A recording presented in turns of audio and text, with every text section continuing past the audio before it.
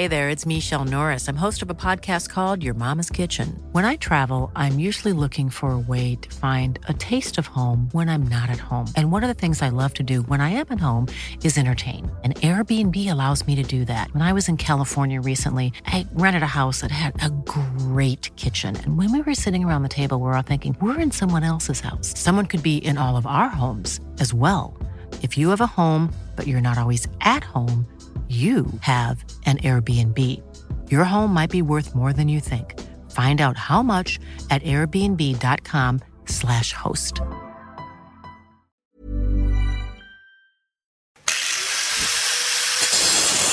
Hello everyone and welcome to An Axe to Grind. With me today is Trevor the Axe Gilmister. I'm Chris Gary from Channel 7. Gilly, your tips, mate, they continue to get worse. I think Webby's on 15, you're on 11. Well, mate, honestly, he's gone off early, mate. You know, and he goes off early all the time. So I've been told. Many facets of life. But mate, it's early days, mate. Don't jump the gun too early. Let's just get into the week. Issues are starting to boil along in rugby league. Clubs are starting to panic. It's round 4 this weekend. Penrith under the microscope. It's emerged that Gus Gould and Ivan Cleary are barely speaking. Yeah. Certainly neither of them have denied that, so there's obviously a lot of truth in it. And not only that part of the reason they're not speaking is because Gus had a handshake deal with Wayne Bennett to coach the Panthers and was overruled by the board.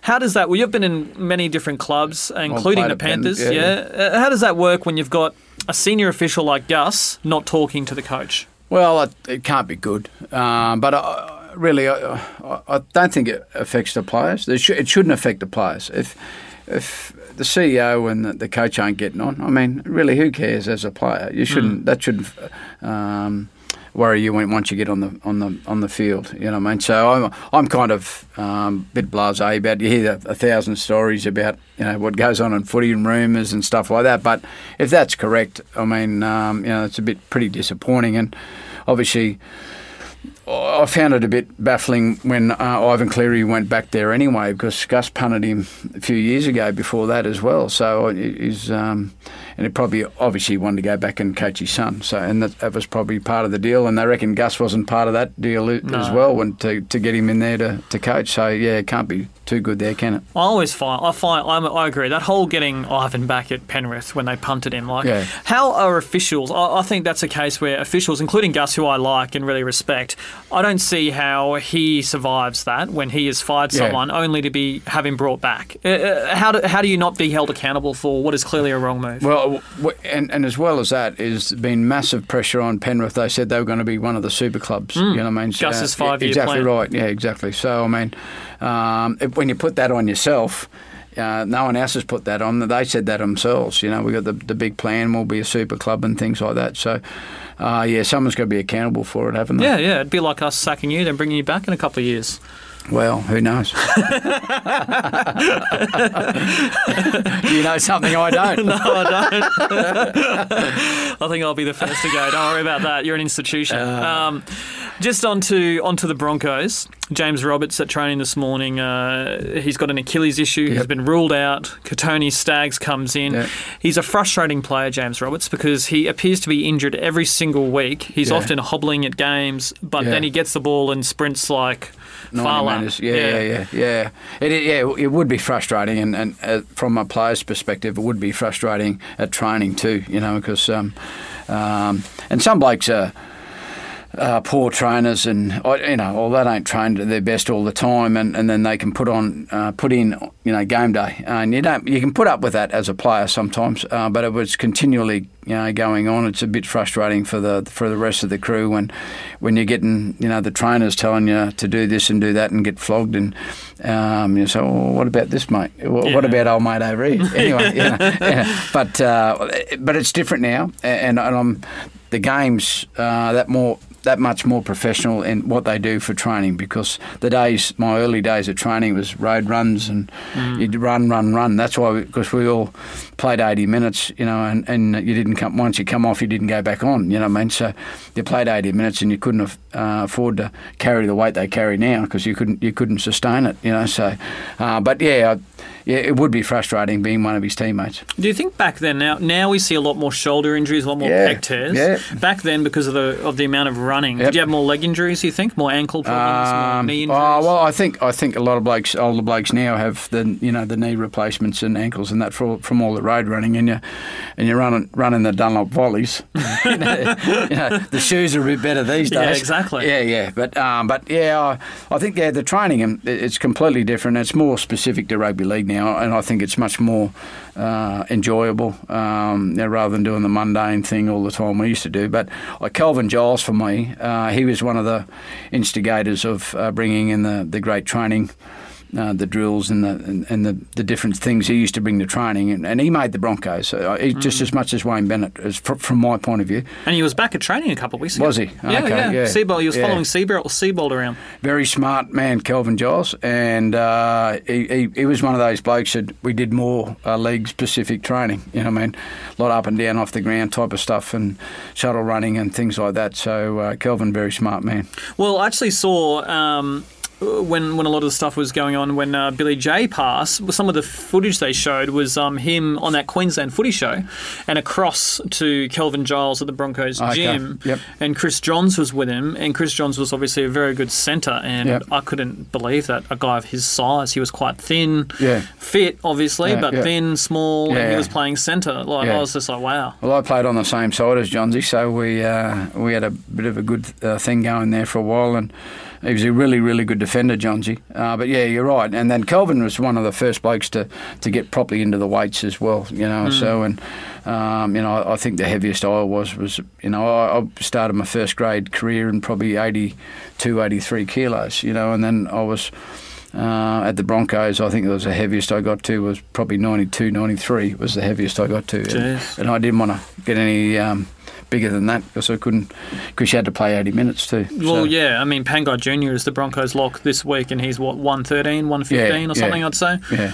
Taumalolo's 114, 115. Yeah, and I think we've spoken about this before, but that's why I like to see the interchange come down again, to see those blokes under a bit more fatigue. I mean, and the game loosen up a little bit more. Well, we've seen it loosen up around the ruck anyway. When blokes getting tired. So, I mean, can you imagine, like if you drop it down to 6 or 4 interchange, mate, I reckon the game will open up and it'll be a better spectacle. I think the Broncos would struggle. I think we saw again against the Dragons, which we both thought the Bronx would win, but also said that the Dragons wouldn't be easy and come down to the wire. It did. Yeah. But just that ruck defence, all about that. You look at that try from Cameron McInnes, both of the Brisbane's markers were on the ground. Yeah. And Tavita was too slow to come across. No, exactly. And I mean, obviously the speed around the ruck and the play the ball speed nowadays, and people don't understand. It's on every week. You've got to be switched on every week in the NRL. That we seen it last year. There were bottom teams beating the top teams in the last couple of rounds. Last year. I mean, so that's how good the competition is. And if you're not switched on all the time, you'll get found out. Especially with you look at the dummy halves. We got round the game and. Obviously Cameron Smith's in a league of his own, but Damien Cook and those blokes, they're just so fast out of dummy half, especially if you're lazy around the mark, as you said before. So, and I reckon it all starts from the middle, though. I mean, I know the outside backs always give the.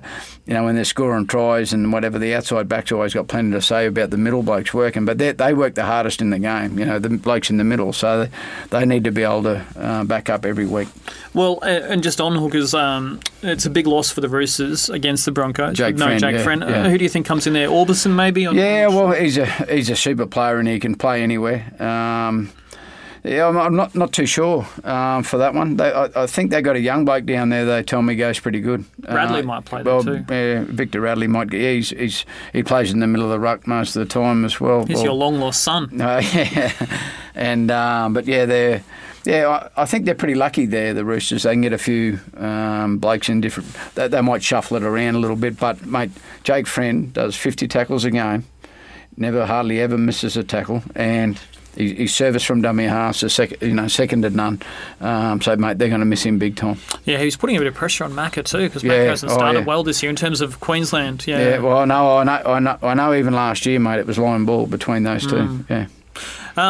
just on that game, and I guess on the Broncos in general, they're 1-2.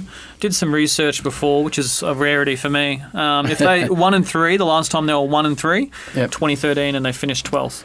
Yeah. If they do lose this week, it's not good. Yeah, well, that's not good stats for them. But I've seen other stats too that some of the teams that won the comp, they've started off. Yeah, Cowboys. Yeah, exactly right. Lost their first 3 and 15. Yeah, exactly right. So I mean, you don't lose any sleep over. And they almost got beaten in the fourth week by Melbourne. I was at that game covering it, and Paul Green gave me a massive serve in the presser. Oh, okay. Because I'd been bagging the shit out of them. Oh well, I might have given them a kick up the backside. They needed. Who knows? But I mean when they. Yeah, everyone kind of panics a little bit the first few weeks, and I'm doing a bit of the Titans, but you lose both halves and you're hooker. I mean, fair dinkum, take Cameron Smith out of Melbourne and see how good they go. I mean, it's people kind of just see where you are on the ladder sometimes, and hopefully, as I said, Ash Taylor might be back this week. But the big thing is for your middle of your ruck is that having that. You don't even have to talk. You just look at each other, and you got that familiarity. Ever spit it out, and that sync together. That's better. And then you just look at each other, and you know each other's game. When you played a heap of games together, mate, and even if you put in a new hooker, you just don't have that. Sometimes like you don't play 1,000 games like Cameron Smith has. And go out there, he just knows where to be every time. And the players around him know where to be. You know what I mean? So yeah, and there were good signs for the Titans last week. I think that's at the moment people are expecting at least the Titans to compete, which they did in the second half. They really competed. Yeah, and that even against Cronulla, mate, I thought they were fairly unlucky there a couple of times. But we just got some poor reads out wide, mate, in defence sometimes. And again, that's what I'm going back to, having different blokes in different positions. So they just have to shuffle a few things around there. And I know AJ Brimson, he had a shoulder reconstruction last year. And Garth Brennan wanted to bring him off the bench this year, but he had no choice, because both halves are out. You know what I mean? So he wanted to ease him into the year and give him 20 minutes here and there. But he hasn't been able to do that this year. So there's quite a few other teams that's happening too as well. Yeah, absolutely. Well, let's just get into the week's matchups and tips. I guess Roosters and Broncos kick off the week. Well, I think if the Broncos don't beat the Roosters tonight, they might be pushing it up the hill, because I think that's the best time to play the Roosters. And with Hargraves, I mean, as you said, Jake Friend is out.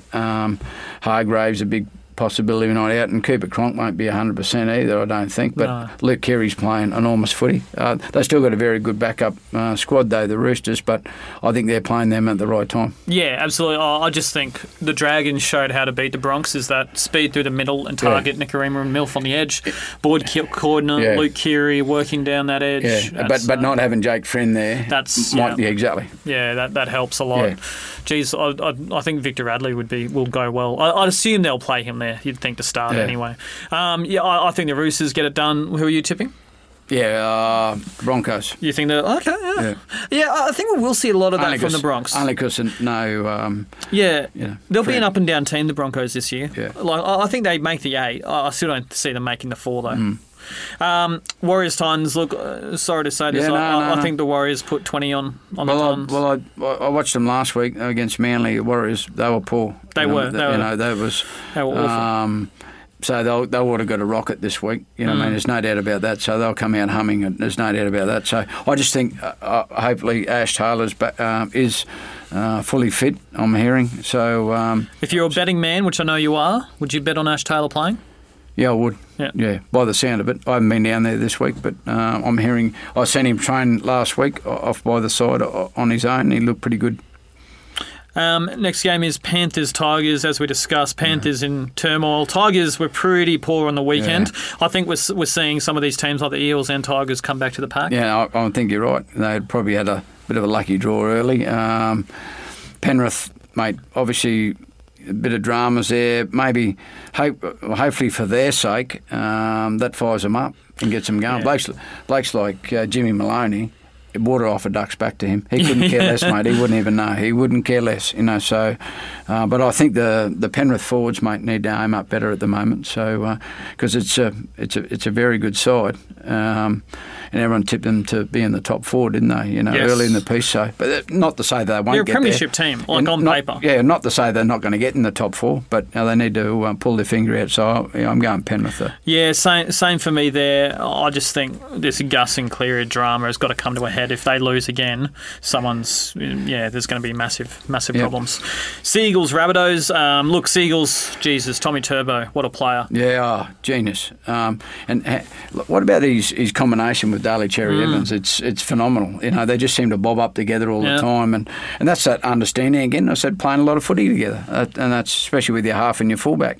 So and then obviously you throw Jake in there as well, they played really well last week. But I think the Rabbits on a bit of a roll, and I think Wayne's kicked him up the backside. A little bit he wasn't happy. Exactly. So, about the Titans swing. Exactly. So I think another close one, but I'll go the Rabbitohs. Yeah, same.